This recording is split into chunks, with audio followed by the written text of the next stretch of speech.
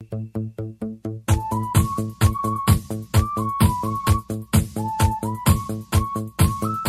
and welcome to Nice Work, a podcast of the Super Nice Club, where we're just doing our darndest, our dangdest, our damnedest to make the world 10% nicer. And we are super glad that you are here to help us get there by every means necessary. I'm your host, Todd Brilliant, and today I'm joined by super nice, super talented, super smart, super cool Tegan Quinn of the Grammy-nominated band Tegan and Sara. If you're not familiar with Tegan and Sara, this is a huge day for you because you are getting introduced to your new favorite band. You are welcome. Okay, so let's see. They're identical twins. I mean, they're physically identical. They're from Alberta. That's in Canada, folks. And they tell really great, super nice stories with their music, with their words, and with their lives. That's some nice work. It really is. Their new book, High School, it's just a straight up wonderful read. It took me back to a time and to scenes that I just knew so well, and it really reconnected me in unexpected ways with a culture and a mindset and to challenges that so many of us face as teenagers. Reading that book, reading High School, really revived and restored me in surprising ways. And that's why we are offering a money-back guarantee to you on High School, so listen for it in this episode. Tegan talks about their new record, the book, the TV show. They have so many projects. We get all activist-y and stuff. We've got our eyes on you, IMDb. And it's just a great listen, so listen up. Sometimes you just feel a great connection with a guest. And I have to say, I just really enjoyed talking with Tegan. I hope that comes across. Pretty sure that it will. Pretty sure that you're going to love her. Couple of quick things before we get to the good stuff. First, don't forget to nab your Super Nice Club gear at superniceclub.com. We're selling out of everything, like all of it, prior to relaunching in a few months with a new focus, a new look, a totally fresh collection. So the Generation 1 stuff, the OG SNC gear, it's all limited and it's almost gone. So get it now if you want it. If you don't want it, then don't get it now because that's not what you want to do, right? Yeah, okay. This is the 63rd episode. Wow, 63rd episode of Nice Work. So here are some fun facts about the number 63. Maybe they're not fun per se, or even interesting, but unless you skip ahead, you're going to suffer through them. Okay, there are 63 groats in a guinea in British pre-decimal currency. Isn't that cool, right? Yeah, now you know. There's a card game popular in Carleton County, New Brunswick, called 63. No idea how to play. Never heard of it before. This one's good. If a donkey and a horse make out, have sex, and have a baby, there will be 63 chromosomes in that love child. There are 63 Salakaparusas, great beings, in Jain cosmology. The Jains are super nice. And the Jains, they wouldn't hurt a fly. Check out the Jains. There you go, 63. What a number. All right, let's do this. Turn off everything else, tune out the rest of the world, and drop in to Nice Work with Tegan Quinn.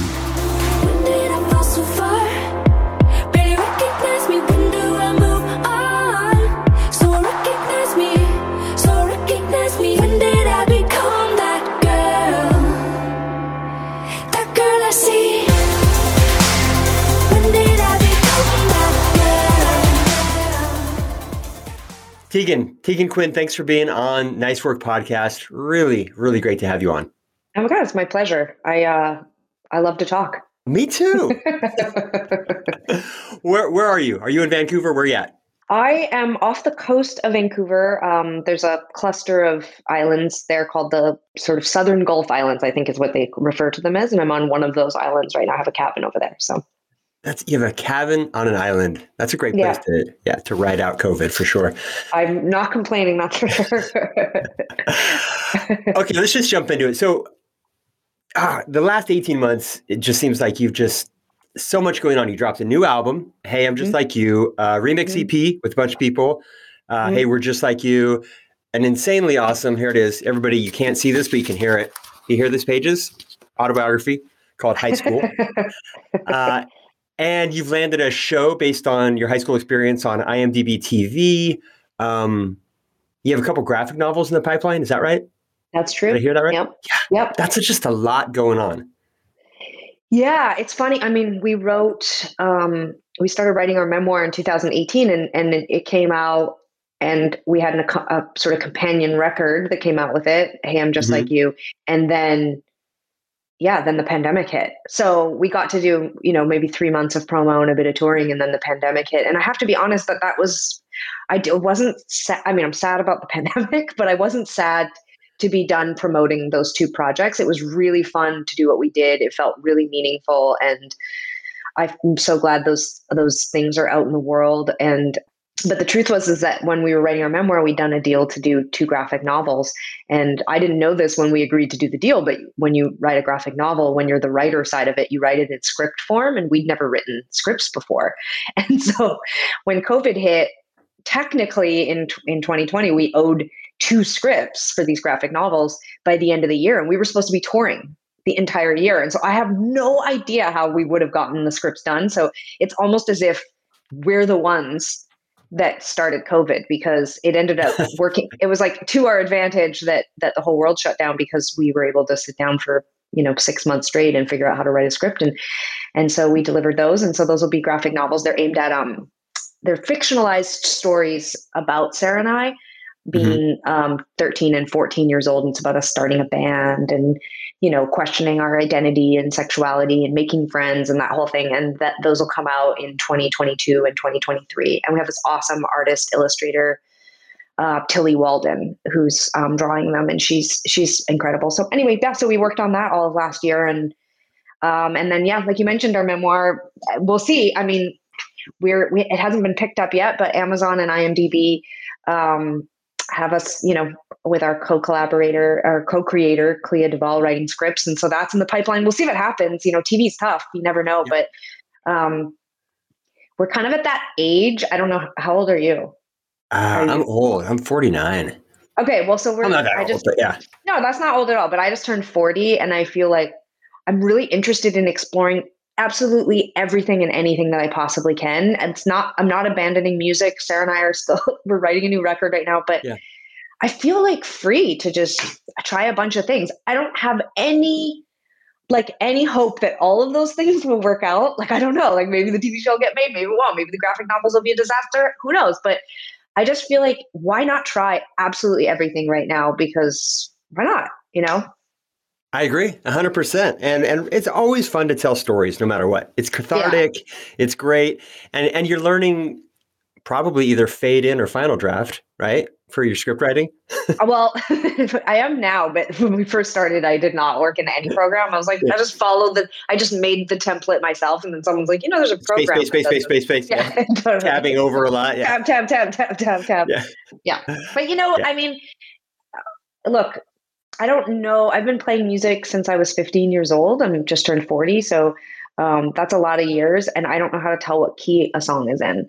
I don't think Sarah and I have ever adhered or worked within the confines of the structure that other people set out. I think we've always sort of been outside the lines. We've always sort of said that our moments of popularity are just us veering across the line accidentally, and something will happen. And so I think when it comes to making things, we always just make them the way we think that you should make things. And my best experiences with producers, for example, in a studio, are those producers that kind of look inside a session of mine and go, this is weird, but let's leave it. Let's not fix it. Let's not change it. Like, this is what you guys are. And so as we sort of, I don't know, veer into writing in the traditional sense, like writing memoirs. We just sold another memoir we're writing right now about being twins. I don't think I'm following any of the rules. I'm sure great memoirists would maybe be horrified by how we do it, but some might also say, yeah, it's just kind of, you just write your story. It's supposed to be in your voice. It's a memoir, So I don't know. We're just kind of doing it. But I have a lot of friends that are writers, and I think they're probably like all the time at us, sorry for people listening, that was a cringe face. I'm sure people are like, ugh. God, what are they doing? But I don't know. Like, we just have a story to tell and we're just trying to tell it. We're just using different formats to do it. So Yeah, I think it is instructive and important for, different careers. This is the Nice Work podcast. So we talk to people from all sorts of different backgrounds yeah. that it can be for some people, it's obviously how you're wired, but it can be a hang up for some folks to get overly concerned with a specific process or Oh my learning God, totally. how to implement a certain tool in a certain way. A hang up, or it could be an excuse to just, well, I really can't do this because I don't have all the right, like photography, right? I used to do photography for years, as my kind of my main thing. And some shooters would have all kinds of gear, like lots of gear. They really knew how to use it. And I never, still to this day, and I've done, gallery shows, I've had stuff featured all over the place. I still don't really know the technical aspect. I feel like I'm faking it when I talk to other like quote unquote real photographers, Yeah. and I think yet, some artists use that as an excuse, like I think you were starting to get to that, but like writers, photographers, musicians, it's like an excuse. Like you say to yourself, well, I don't know the rules. I don't have the gear. I never went to school for writing, so I guess I can't do it. And it's like, fuck that. Yeah, I do think it's an excuse. I also think that sometimes it does help to learn for some folks some of the rules. Yeah, Totally. just dive into it. If you dive into it with enough passion, you'll figure out your own rules. It'll be one of two things. You'll either figure out your own rules or you'll figure out other people's rules, and then you'll throw those away anyway once you've figured them out. So, way to go. Way to just get it done, I guess.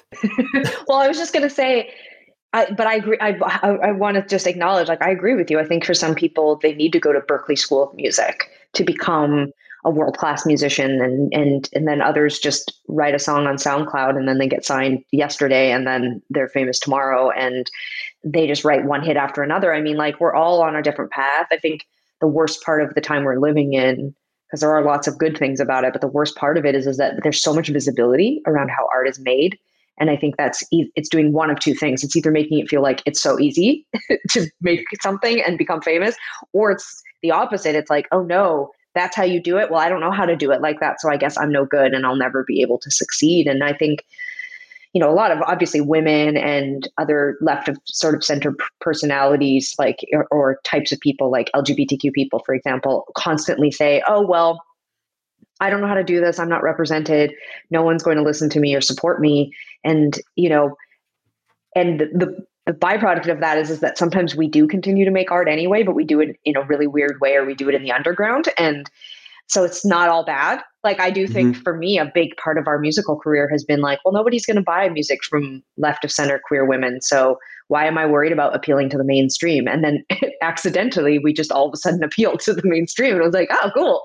And then you fall out of fashion a bit and you're like, oh, well, I'll just continue making weird crap over here and like keep me posted if any of it becomes relevant. And I think, that's not going to be everyone's story. I'm certainly not trying to say that everybody can do that, but I think you're right. Like, some people are going to learn what aperture is, and other people are going to be like, what's aperture? I actually dated a photographer for 5 years, and that's how I used to get her to get me to fall asleep, is I would be like, explain aperture to me one more time. And she would start to talk and I'd be like, you'd be out. Yeah, totally. Something that I really loved going through, and I just recently read the book, so it's fresh on my mind. Awesome. About going back to your old material with the album, is it just seems to really honor the reality of these emotions and the wisdom of the observations of teenagers. One of my very favorite bands, I don't expect to know them or anybody listening to this to know them, but one of my very favorite bands, a band out of Chicago called Cap'n Jazz. Okay. And they wrote their songs and their lyrics when they were 15 years old. Actually, I think one of the brothers, Mike Kinsella, was 12. Wow. But the raw emotion of it is, to me anyway, as powerful and as evocative as any art made. But so many adults lose the thread. They lose the touch. They look back on teen feelings as somehow like less real. And that's just so dismissive to me of what an important part of who we are and what we are, I mean, I get that it's probably reflexively protective in some way, but just to deny the power of youth. And then I read this book and I listened to your music. I'm like, fuck yeah. No, they're not well, only, you're honoring it so well. Yeah. Well, I think I like that you're using the word honoring it or honor, because I think you're right. I think I think what happens, this has been my journey in the last 3 years since, writing the book or getting into writing the book and then writing it and then subsequently releasing it and then talking about it a lot, is that um, we're less inhibited as young people, which is weird to say because I think actually teenagers are quite inhibited in a lot of ways and insecure and uncomfortable, but in a way that they haven't experienced all the things that you experience as an adult. And so when they do find a medium to share their feelings or their emotions or their experiences, it can be really unique and exciting to see how they choose to voice themselves. They don't have any of the rules yet. They don't have any of the structure. And so, and that doesn't make everything that a young person makes great. I mean, we all know there's lots of crap that young people make. I'm like, all my friends with kids are like, oh God, do I have to keep all these things my kid's drawing? I mean, they're not great. And I'm like, I don't know. But I don't think everything we drew or made or wrote when we were young was great. But I think that it was undeniable that we had a knack for melody and we understood without any training, without any instruction, how to construct a song. That was clear.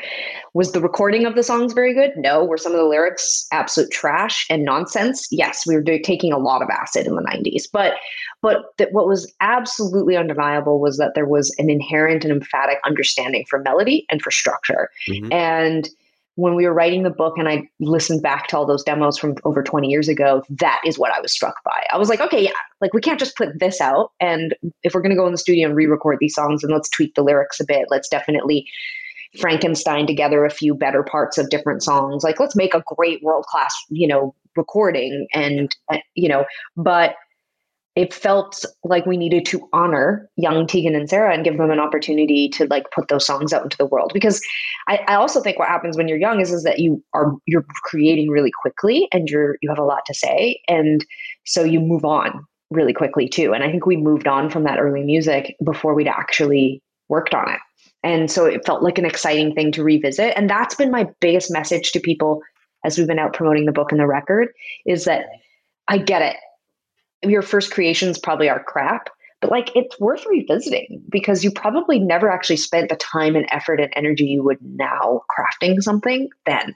You moved on really quickly. So I think it was a worthwhile journey. And I do really think that young people are smarter and more connected and in touch than adults give them credit for, which is weird since we were all young people at one time. So why did we lose that? Isn't that weird? That's strange. I don't know when you lose that thread. I've always called it, even since in high school, I've called it going gray.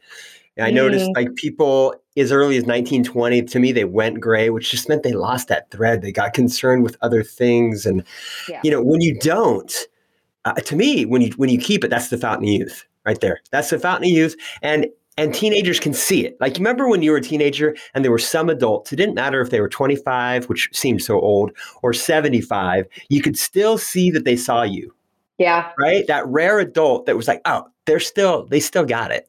Yeah.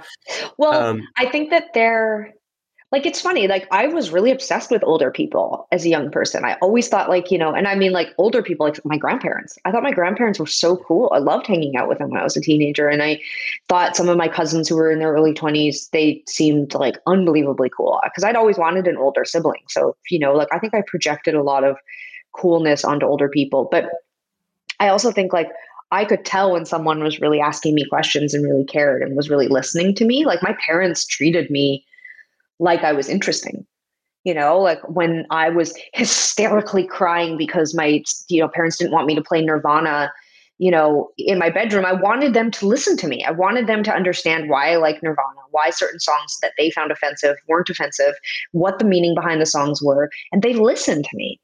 And because they listened to me, they ended up liking the music, but they also liked me more.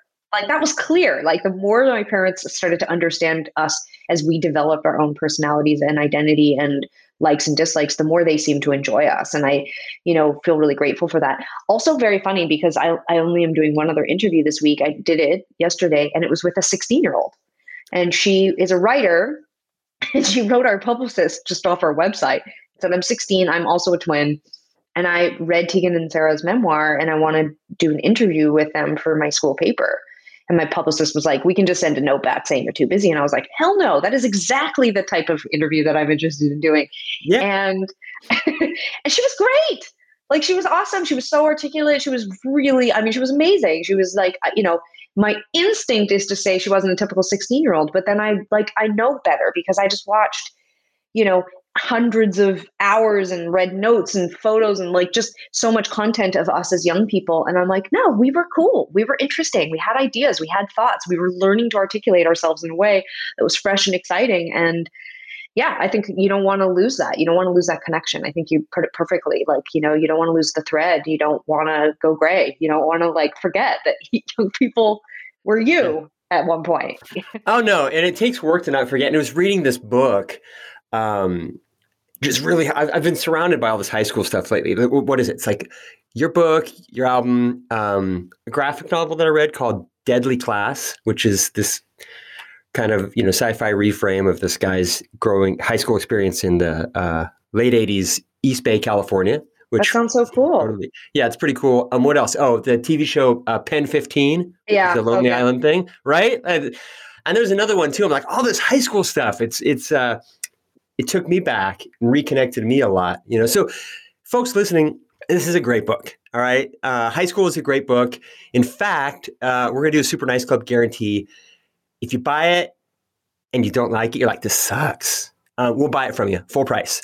And then we'll gift it to a member of the Super Nice Club. All right. So we're going to do a Super Nice Club money back guarantee on Tegan and Sarah's High School. This is an honor system, okay? Because you're super nice. So don't abuse this. I like this. I don't know. I mean, it's like Super Nice Club isn't wealthy. So maybe like we're good for 20 copies. All right. If you're the 21st person who hates it, you're out of luck. Money back guarantee on Tegan and Sarah's High School. All right, folks. Got it? Great. Yeah, what else I was thinking about when I was reading this is just that I don't know if really there's a real world litmus test for social progress that's better than the lives of teenagers, because they're the next generation on the front lines. They're the ones who are experiencing the things that we are working on improving.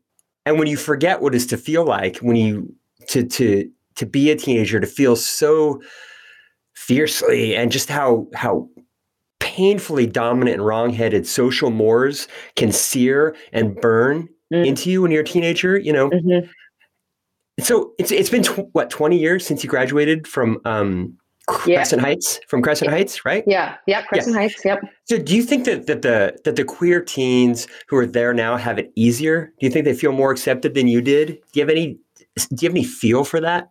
I do, actually. It's a great question because one of my best friends and who we write about in our memoir, High School, she is a teacher at Crescent Heights now. Really?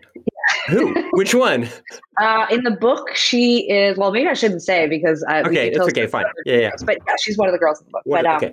It's actually really funny because when we were doing promo for the book, she got us access to the school. We shot shot 2 days of footage in the school. We brought in all our old friends and interviewed them, and met a bunch of her students. And it's really interesting. Another friend from the book, the guy who plays my boyfriend, was my boyfriend, although he is gay. So we kind of were playing each other's boyfriend and girlfriend, but is still one of my best friends to this day. He's worked for us for 12 years. And his niece goes to Crescent Heights. And so I have a youthful impression of what it's like to go to Crescent Heights and what the culture is like there. And then, of course, an adult who went there. And, there's a GSA, so a gay straight alliance. There's definitely openly queer and trans kids that go to that school. There is, support and visibility around, trans kids and anti-bullying. And, there are all those sort of like modern day additions to the youth experience at school. But there's tons of kids that are still closeted, that are uncomfortable. I think, it's undeniable that there's an enormous amount of change that's happened socially and on a legislative level since I graduated high school, for sure.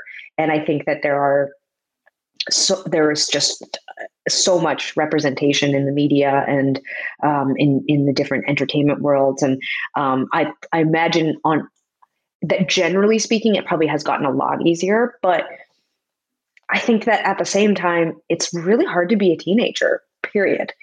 And, there's just an enormous amount of growth and emotional turmoil and psychological exhaustion and psychic weight about what your future is going to be, and your body and love and gender and sex and all these things acne, like just growing that, and so like it's being queer or being trans, you just add that on top of that. It doesn't matter if you can get married now or, Yeah.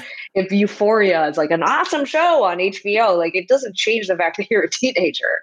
So I think it's still really hard. And I think that there's still a lot of challenges, but I think that there's just more representation, and that in terms of research and numbers lowers the rates of, suicidal tendencies, lowers the rate of depression and anxiety, to know that you can be something and you can see yourself in these adult forms or these other worlds. Like that is, undeniably, I think, improving the lives of LGBTQ youth, but it's still hard to be a teenager. So. And the TV shows, the TV heroes, the people that they can aspire to, that's something pretty cool because, it's not a done deal yet, but your TV show, right? Mm-hmm. If and when that gets to air, that's significant. That's going to have a significant impact as well. That's got to feel great.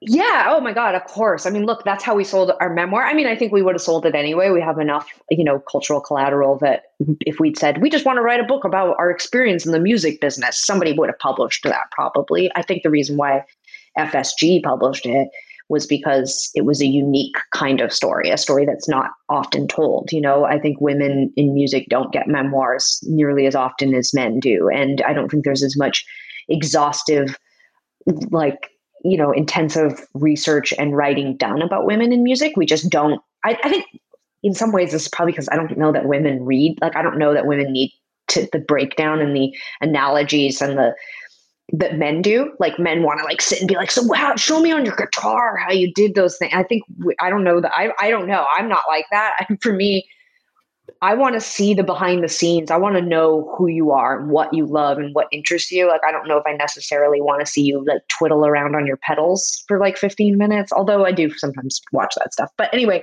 I think when we wrote our memoir, what made people really excited about it was that it was a story that doesn't often get told because it was female musicians, but specifically it was young female musicians, because in addition to the fact that women don't get that deep dive when they're musicians, we also don't care about young women.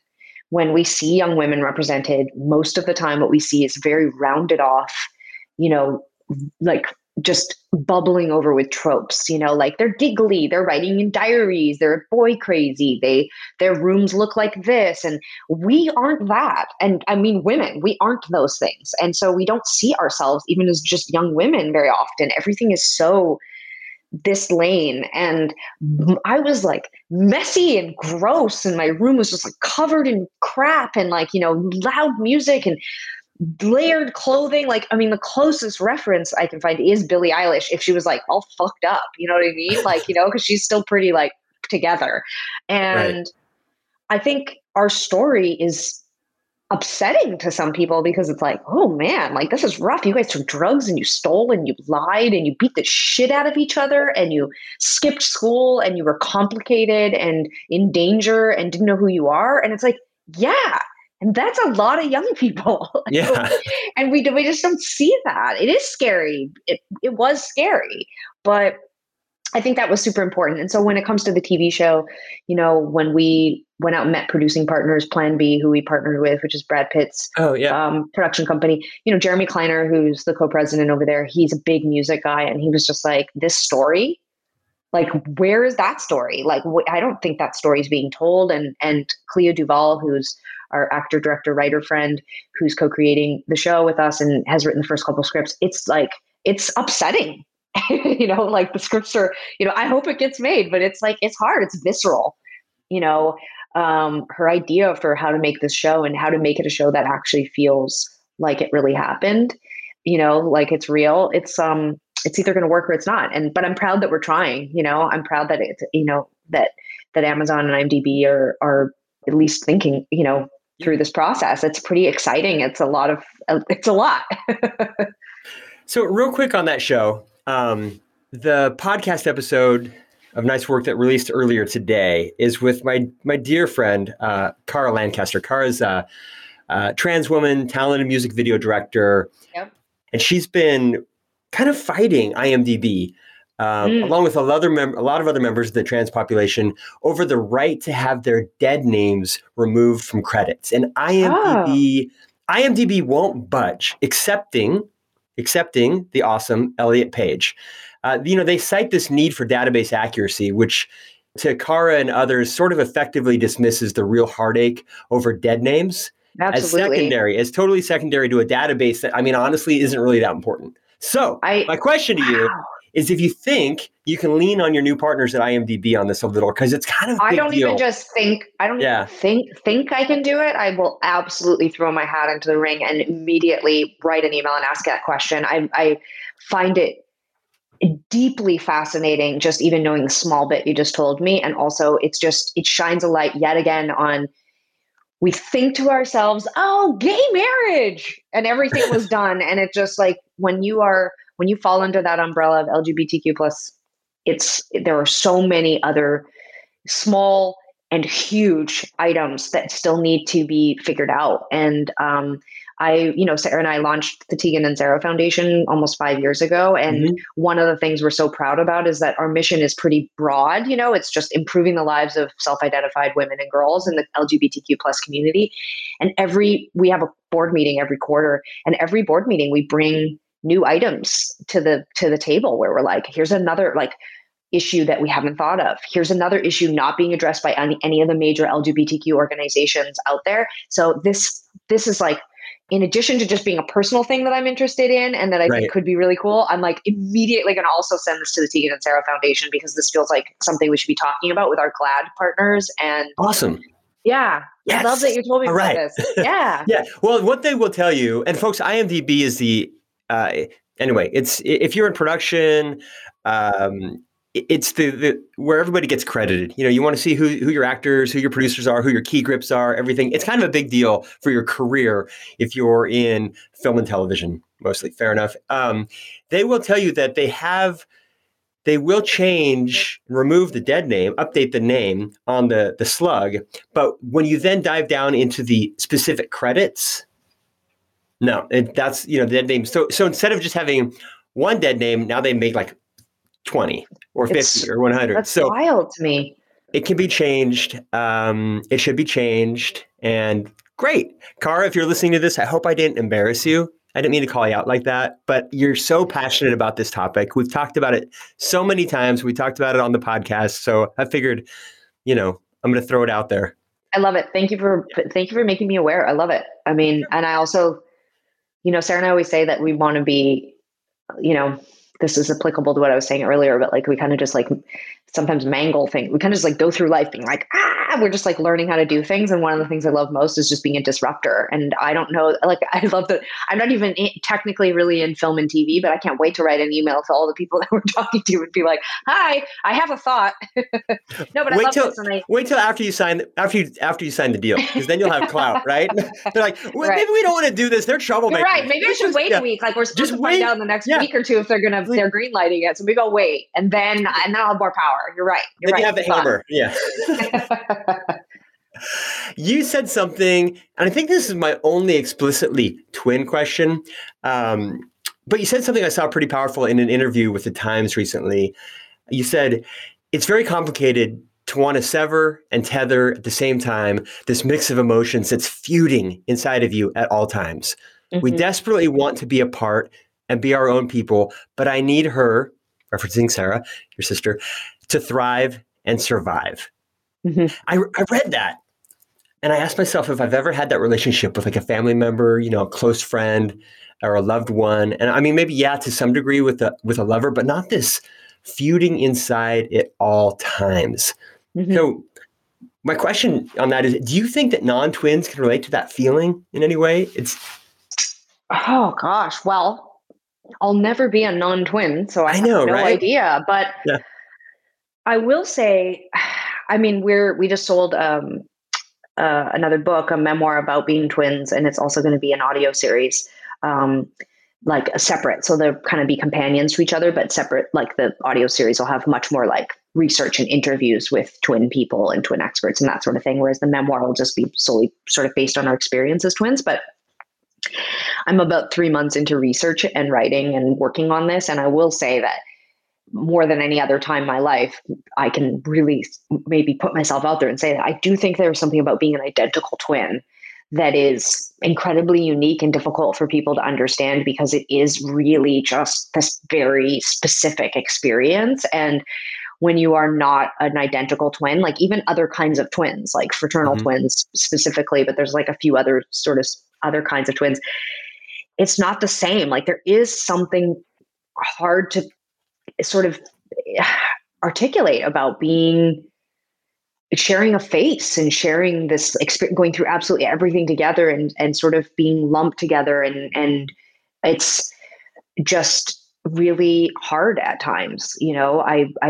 I've struggled in the past. I mean, I'm going to use hundreds of pages to try to figure out how to articulate this, but there is a almost compulsive need to be my own person. And yet there's just, I don't want to not be around Sarah and not be creating things with her. And I would, feel incredibly regretful to not be committing this massive piece of my life and all my art to the pursuit of collaboration with Sarah. And that's just, it makes us unwell at times, I think, Hmm. probably to outsiders, because it's just like, why would we continue to do this? But there's just nothing we want to do more. So, I think maybe if I had to come up with one comparison, it would probably be, people who have been together for decades, who share children and property or have worked together, like Right. really like if you can imagine that, I guess maybe that would be the closest, because we're 40 years into our relationship Right. as Right. siblings, and 22 years into our working relationship, and 25 years into our collaboration, relationship. So it's complicated, man. There's so many layers, and it's like a spider web, everything is sticky, and it's all feels like a trap, and we're trapping other people in it all the time too. It's super, super fucking dark at times. Well, you did also say in that same article that it's a psychic burden. So I can imagine. I can imagine. I don't know if I can understand, but definitely imagine. It's a Well, pretty I would fast. say, like, imagine like our music is our children in a Hmm. way, right? Like there's this Hmm. thing that you just love that you make together. And like my parents knew each other from high school, and they divorced after, like, when we were 5 years old, and they're still like best friends.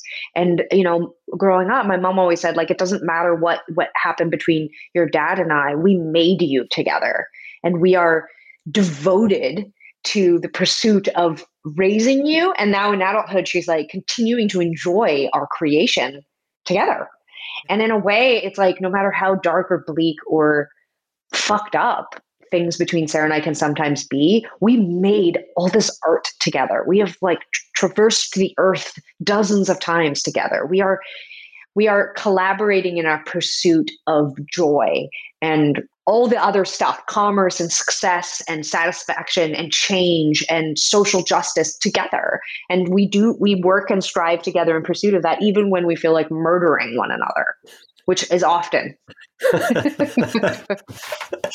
That's clear from the book. Yeah. Clear that it used to be.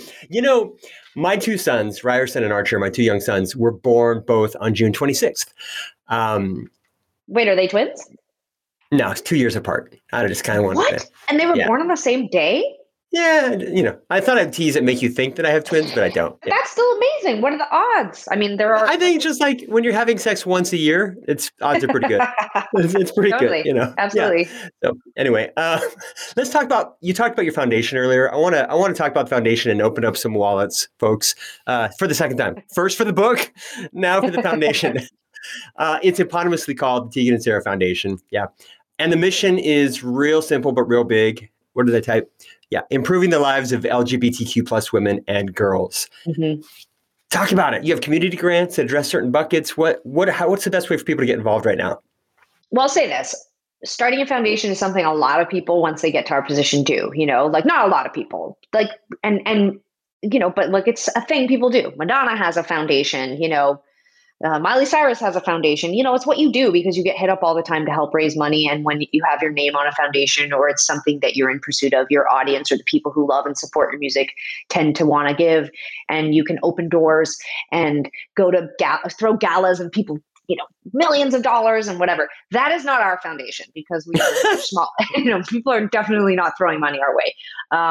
And also we're, in pursuit of social justice and economic health and representation for LGBTQ women and girls specifically, sections of the community and issues that relate to that community that aren't necessarily marriage equality, like big, headline grabbing. So it's been difficult to raise money. I think a lot of people I've said it a few times in this interview, like I think a lot of people think, oh, well, gay marriage passed, so the war's over on LGBTQ people. And clearly it's not. There are going to be hundreds of religious freedom acts that hit, the Senate floor. There are going to consistently be attacks on trans youth and trans people. And, there are still states where there are dozens of states where, certain offensive therapies are still instituted to try to get LGBTQ identity people, youth, not to be that. And there is just so much inequality, and there's still so much hatred and anger and ignorance and misinformation. And we just hope with the Tegan and Sara Foundation to bring positivity and hope and light and dollars from where they are not to where they should be. The one big thing I will say about Tegan and Sara Foundation that's really changed is that we realized that there are small little pockets and places within the community that aren't being funded and are being given to and sort of fly under the radar. And we try to find those pockets. We try to find those smaller grassroots community, organizations, sometimes just an individual or a few individuals, often volunteer based, and try to help them get funding. So some of our community grants are just to help LGBTQ youth get bus passes so they can go into the city. Maybe they live in rural areas to go and check out the LGBT center in the bigger city near them. We send LGBTQ youth to LGBTQ summer camps where, in a week's time, they get to, some of them meet their first ever other LGBTQ people. And these camps are volunteers and staff of LGBTQ mentors, artists, creatives. And these summer camp experiences build a lifetime of self-esteem and positivity for these youth to lean on when they're back at home, facing the things that they're going to face. So a lot of our programs and a lot of our grants and funding just goes to really feel good, but extremely necessary organizations like that. But we have on our website a list of all the work we've done, all the grants we've given, and then just a huge resource list of other organizations doing great work. Because a big part of, I think, what we do with Tegan and Sara Foundation is just say to people, give to us, great. You can trust us because we're going to distribute the money to the community. Or go and look at our resource list, find something that really tugs on your heartstring and give to that organization. But it feels good to give. And it's absolutely incredible. All of those organizations, a $5 a month reoccurring payment helps us build our programs for the whole year. We just had our board meeting and we allotted, $50,000 in summer camp scholarships, $30,000 in community grant scholarships, $20,000 in, this world. And we're able to do that because we know how much money is coming in for the year because of reoccurring payments. So that's my sales pitch on Tegan and Sara Foundation. No, it's great. It's great. For regular listeners, you've heard me pitch the monthly recurring donations before. I've worked in the nonprofit world, so I can tell you guys one coffee a month. Just that's it. Give it so small. Because these organizations can literally bank on the recurring donations. Mm-hmm. And I'm not going to ask you to donate to something the Super Nice Club hasn't. So we have, we're recurring donors, small recurring donors to Tegan and Sara Foundation. So join us, chip in a little. When you go on the site, you can pull down which bucket you want to, you can do a general, or you can do I want to, send kids on the bus, or there's a few different community programs you can join. So TeganandSaraFoundation.org. If you're driving, don't worry about it. It's in the show notes. Plus your memory is awesome. You can remember.org and you can remember Tegan and Sara and Foundation. So you pretty much nailed it. Just absolutely non sequitur, so I don't forget.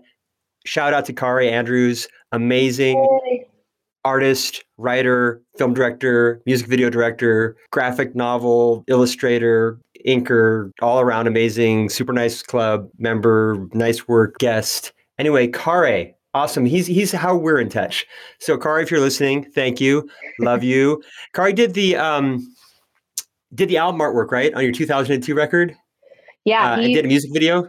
It was funny actually. He was our photographer for our third record, If It Was You. So Oh, we spent 2 days with him taking photos. And I don't think that he necessarily classifies himself as a photographer, but he was a very close friend of ours. We felt really comfortable with him.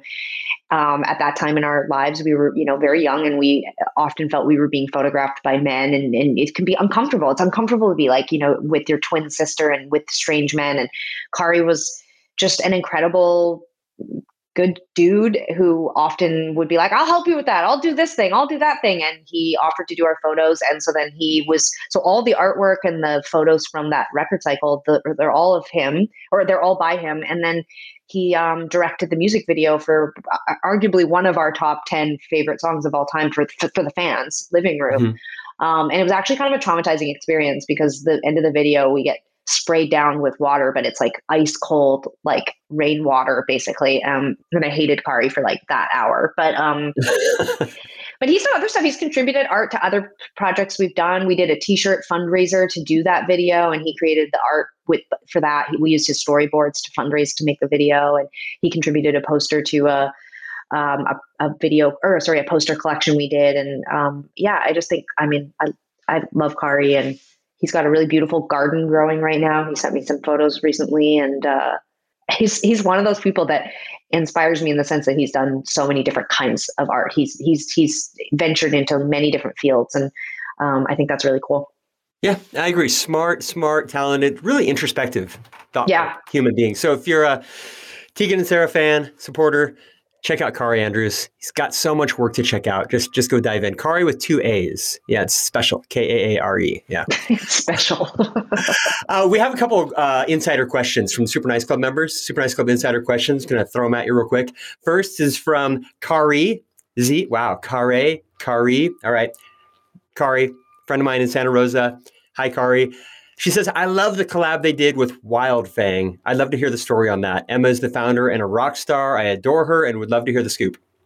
Yeah, so Wildfang is a company that started in Portland, Oregon, a collection of women who'd come together who worked in other like fashion, like athletic wear places, I think like Adidas and other places. And they approached us and said, hey, we're starting this company and eventually it'll be a white label. We'll make our own clothes, but we're going to basically cull like gender neutral clothing from like cool brands that like we know queer women are shopping from, and kind of have it sit in one place online and eventually have a storefront. And now they've expanded and they have multiple locations. They have a huge online presence. They're extremely social justice minded. They do massive fundraisers every year and donate to lots of organizations. Definitely good guys, like meaning like good guys versus bad guys. They're good guys.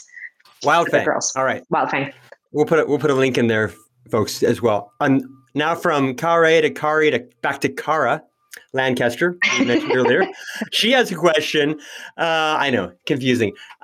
She wants to know if your spotlight position makes you feel obligated to make your life fairly prominently focused on sexuality. And she adds, and I quote, maybe this is a shit question. I don't really know. Not a shit question at all. Actually, a very interesting question. I'll say this very briefly. In over 22 years, I've had very different feelings and thoughts about how to explore and be open and talk about identity and sexuality as it comes into the universe of my music and career. At times it's felt really awkward because I'm a twin, an identical twin, and there's this like a weird fetishized idea or perception of twins, lesbians and porn and like awfulness that like as a young person, especially, I didn't want to go anywhere near. I didn't want to touch it. So I think we shrugged off our sexual identity and being twins and all these things early on in our career, just as much as we hated like sometimes talking about being women in music. It felt extremely marginalizing at times. We weren't women in music. We were women who played music, and we wanted to be treated equally to men. And so I've had a really long history of like sometimes be really leaning into my identity as a twin, as a woman, as a queer person, and I've had other times where I've leaned out because it's felt like it wasn't necessarily helpful or useful. I think the language and the culture and the education around these identities has evolved so much over 22 years that I like it more now. I enjoy talking about it more. I'm also older. And so the conversations I have with journalists and people, we're like around the same age. So it doesn't feel as predatory. There was something extremely weird about talking about being a Oh, yeah. role model to queer women when I was 20 years old, when I was being interviewed by a 45-year-old man. Like I would Yeah. just say it felt strange, or to have men, because it's mostly men in the indie rock world who would interview us, like to have them be like, so what are your girlfriends like? It just felt Mhm. weird. But Yeah. our music was about relationships. So there was also like, what were they supposed to do? Of course they had to ask those questions, right? Yeah. Yeah. So nowadays, I feel like I enjoy talking about my identity. I love being open and out about my sexuality and my experience as a woman in music and my identity as an identical twin. And I think to myself, if it's bringing anyone any answers or relief or understanding, then I'm doing my job. So I see it as part of what I do. It's baked into our music and the culture around us. But, sometimes I still have those moments where I'm like, I don't really love seeing like queer band Tegan and Sarah in every headline, because it feels like a not so subtle nod to men or straight people. Like, oh, this band's not for you. You can just scroll down the page. This is just for women. This is just for queer people. And I think that's extremely egregious. I don't think that that's fair. I think we're for everybody. We're right. I mean, if anything, dudes should love us. We're writing songs about wanting girls that don't want us. That seems like something men deal with a lot. Yeah, I don't know. I'm trying to remember like when I came into being a fan of your music. I don't remember. I don't think it had anything to do with you being a queer band. No. I just think I like the music. I don't know. Yeah. But I was like that with Ani DeFranco too. I was a huge Ani DeFranco fan back in the day.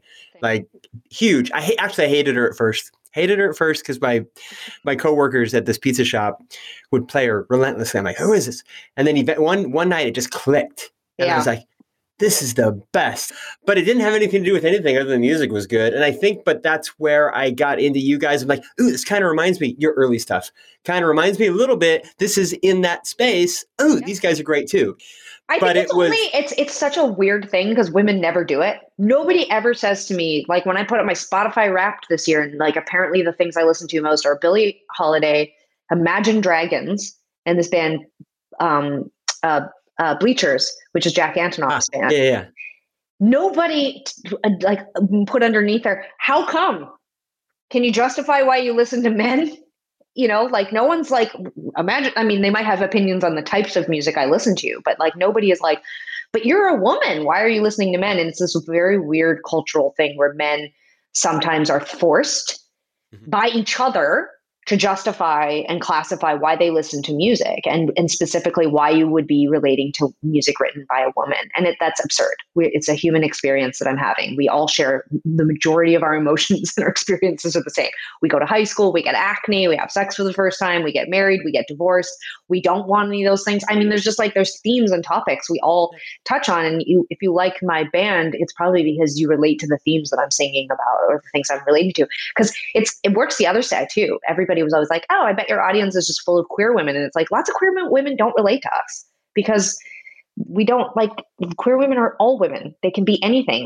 Maybe they like sports, and we don't, they don't get music, or, like there's so many different kinds of people like so I think you're shortchanging yourself if you're out there going, well, I'm a punk kid, so I'm going to listen to punk. I'm a guy, so I'm going to listen to guy. Like, no. Yeah. And I actually think more people are like you. I think sometimes there's a trope within journalism and writing that we think like, oh, they're women and they're queer, so only women who are queer listen to them. And I think that's really unfair. I'm mostly approached by men. And that might just have to do with confidence, but and of those men, it's men who listen to EDM and punk music. It's the people who heard about us through Tiesto or heard about us through Against Me. Those are the people who approached me on the street. Oh, that's interesting. Yeah. Yeah. I do, before I forget, and we're getting to the top of the hour, I want to thank you, though, for the decades of activism you do on behalf of the LGBTQ plus community. I'm a cisgender straight male, but my dad was gay, and his dad was wildly homophobic. Yeah. So my dad spent the first 2/3 of his life, performing as a straight male. Fortunately for me, because I exist, but but literally until the night his dad died. And it was only then he was like pushing 60 years old that he had the courage to make a break. But by then that battle had really just crushed him, and I don't wish my father's self-loathing on anyone. So thanks for your work. You're chipping in, making the world a more accepting place. I wish it had been there for him, Yeah. And like you said, although that would mean I wouldn't be here, but pluses and minuses, Yeah. pluses and minuses. So on behalf of that, it's everybody out there. You're great. Your sister's great, but everybody out there doing the work on this community and the LGBTQ plus GSM community. Thanks. You may not think that it really has a direct impact, or you may not remember always that it has a direct impact on the members who aren't directly in your community, but we have family. And well, you also, I want to bring this up too, because it's been so much in the news, and I'd be remiss not to take this opportunity to expand even what you're saying beyond the LGBTQ community. But I think all of us have an opportunity to stand up and change the world and make a difference in small and big ways every single day. And I think that some of us who are on pedestals and platforms sometimes either feel pressured to do it or just motivated to do it. But ultimately, we're sort of seen as like, well, this is what you do when you get to this level and you have access and privilege and, whatever. But I actually think that every single one of us has a platform of some kind, whether it's your Facebook friends or your book club or your, fitness class or your best friends from college or whatever it is. We have an opportunity to speak about things that matter, to like tap into things that matter. And it starts small. There's a reason why we focus so much on women and girls. It's because so many women and girls and LGBTQ identified people supported us. So we started by funding our community, but your community can just be the neighborhood you live in. But every single one of us has an opportunity to consistently every single day do something that's going to better the world. And it's not cheesy Canadian socialist positivity here. Like I really mean, like we all have the opportunity to do it. And men, especially white cis men right now, have an opportunity to make a big change in their community, which is talk to other men. Men ignore the signs of misogyny and homophobia and racism, like white men specifically, more than anyone else amongst each other. They often hide it in front of women or people of color or LGBTQ people, but amongst each other, that exists still. That has not changed. That is not improving. And I think that, if you're a white cisgendered man out there going, man, how do I make change or how do I do this? You can show up with your money for sure. You can show up with your, sign petitions and listen to Tegan and Sarah, whatever, do all these things. Yeah. But talk to each other and call each other out and educate one another, because it's that crosstalk that's happening between men. It's that ignoring. Like I had a very close friend once, he said to me, I think about how many times I was in a locker room or backstage with a band I was playing with, and I ignored abusive or like overtly sexual innuendo or inappropriate language from guys around me because I wasn't that kind of guy. And I didn't want to wade into that. And it's like, he was like, spending a couple years on the road with you guys, I see like you stop each other, you correct one another. When someone, whether it's a woman, whether it's an LGBTQ person, whether it's a man, you're like, hey, sorry, actually that's racist, or, oh, you can't say that anymore. Or, hey, have you read that? You're constantly communicating. And he was like, men don't do that. He said, I just turned an eye. I was like, ooh, that guy's gross. I don't want to talk to him anymore. We have an obligation to each other in our communities to educate each other, to stop things, to see the signs. And, I would just like hope men that's like a big thing you can do. Protect us by stopping each other from being that way, I'm going to turn that into your super nice challenge. Every guest gets to issue a challenge on the show, something that you can do to make the world a little bit of a nicer place. We're trying to make the world 10% nicer, which is a pretty low bar, folks. But let's get to 10% first, and then we'll do a stretch goal. So is that fair? Can I put that, Tegan, as your super nice challenge? Absolutely. And if you're not a man listening to this, pass it along. Spread the word. Just try to make a correction, even with just like a hey, not cool. Yeah. Just a hey, not cool, something. And then as you do that, you'll get more and more confidence. I'm speaking from experience into going beyond why it's not cool. Yeah. Even if it just to begin with, it's just kind of like, hey, not cool. And then you look down between your shoes, say it. Yeah. You'll be grateful to yourself that you said something instead of whispering it to yourself. Yeah. Okay. So that's the super nice challenge. I want to do a real quick giveaway. We're going to give away how about one of our I Believe in a Nicer World shirts? That'll be cool. So just post your favorite Tegan and Sara lyric or something from high school on Instagram or Facebook, but tell us what it means to you. Tell us why it resonates with you. And then tag us, Super Nice Club, and tag Tegan and Sara as well, if you want. And then I'll just randomly draw one, give away a shirt or 2 or 3. And that's it. That's the giveaway. Pretty exciting. Yeah. And let's see. One real small, quick shout out that's important to me, and I read about it in the book. You guys, if you have a second, look up an organization that benefited me in my hitchhiking, incredibly broke ass days called Food Not Bombs. Check out Food Not Bombs. I've been to them in the East Bay when I used to go to punk shows in the East Bay, when I would hitchhike up to Portland as a young vagrant. They recover food that would otherwise be discarded, and they share vegan and vegetarian meals all over the world. All right. Check out foodnotbombs.org. It's in there. It's in the links. Tegan, thank you. Really appreciate it. Appreciate you. Appreciate what you're doing, what you're going to do, your former fights, your future fights. Thank you for everything. Thank you. This was a wonderful hour to spend with you, and I love what you're doing, and I am going to subscribe. And thanks. I really mean that. I mean it quite seriously. I'm really glad I agreed to do this, and this was a wonderful conversation. Thanks for all you do. Thanks for all you do. Thanks for putting super nice energy into the world and wanting people to be positive and improve the world that we live in.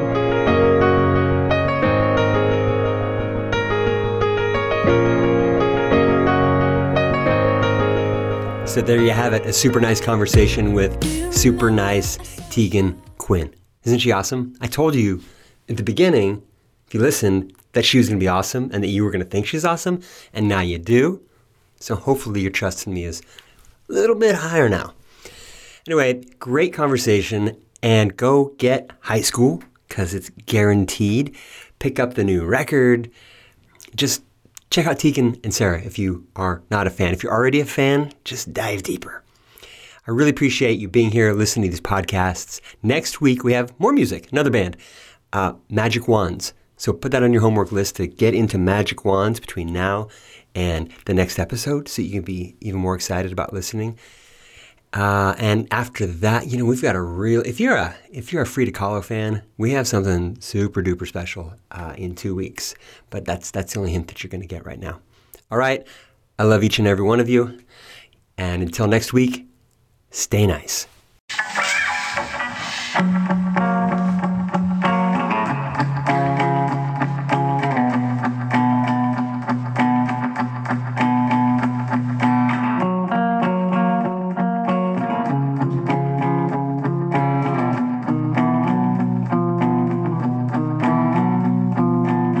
If you wanted to be nicer, then you could lend a helping hand.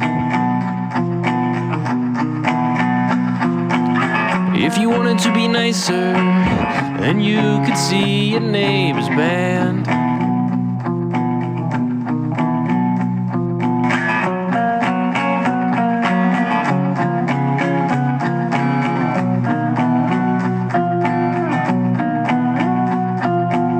If you wanted to be nicer, then you could put away your clothes. If you wanted to be nicer, you can teach everything you know.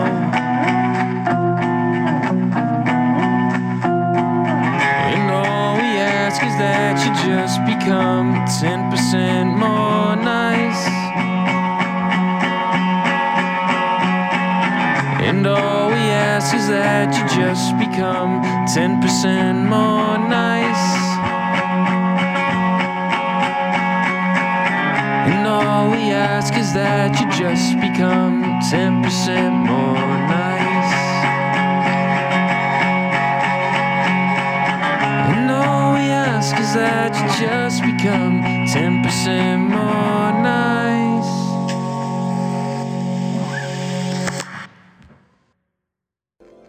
So what? Big deal.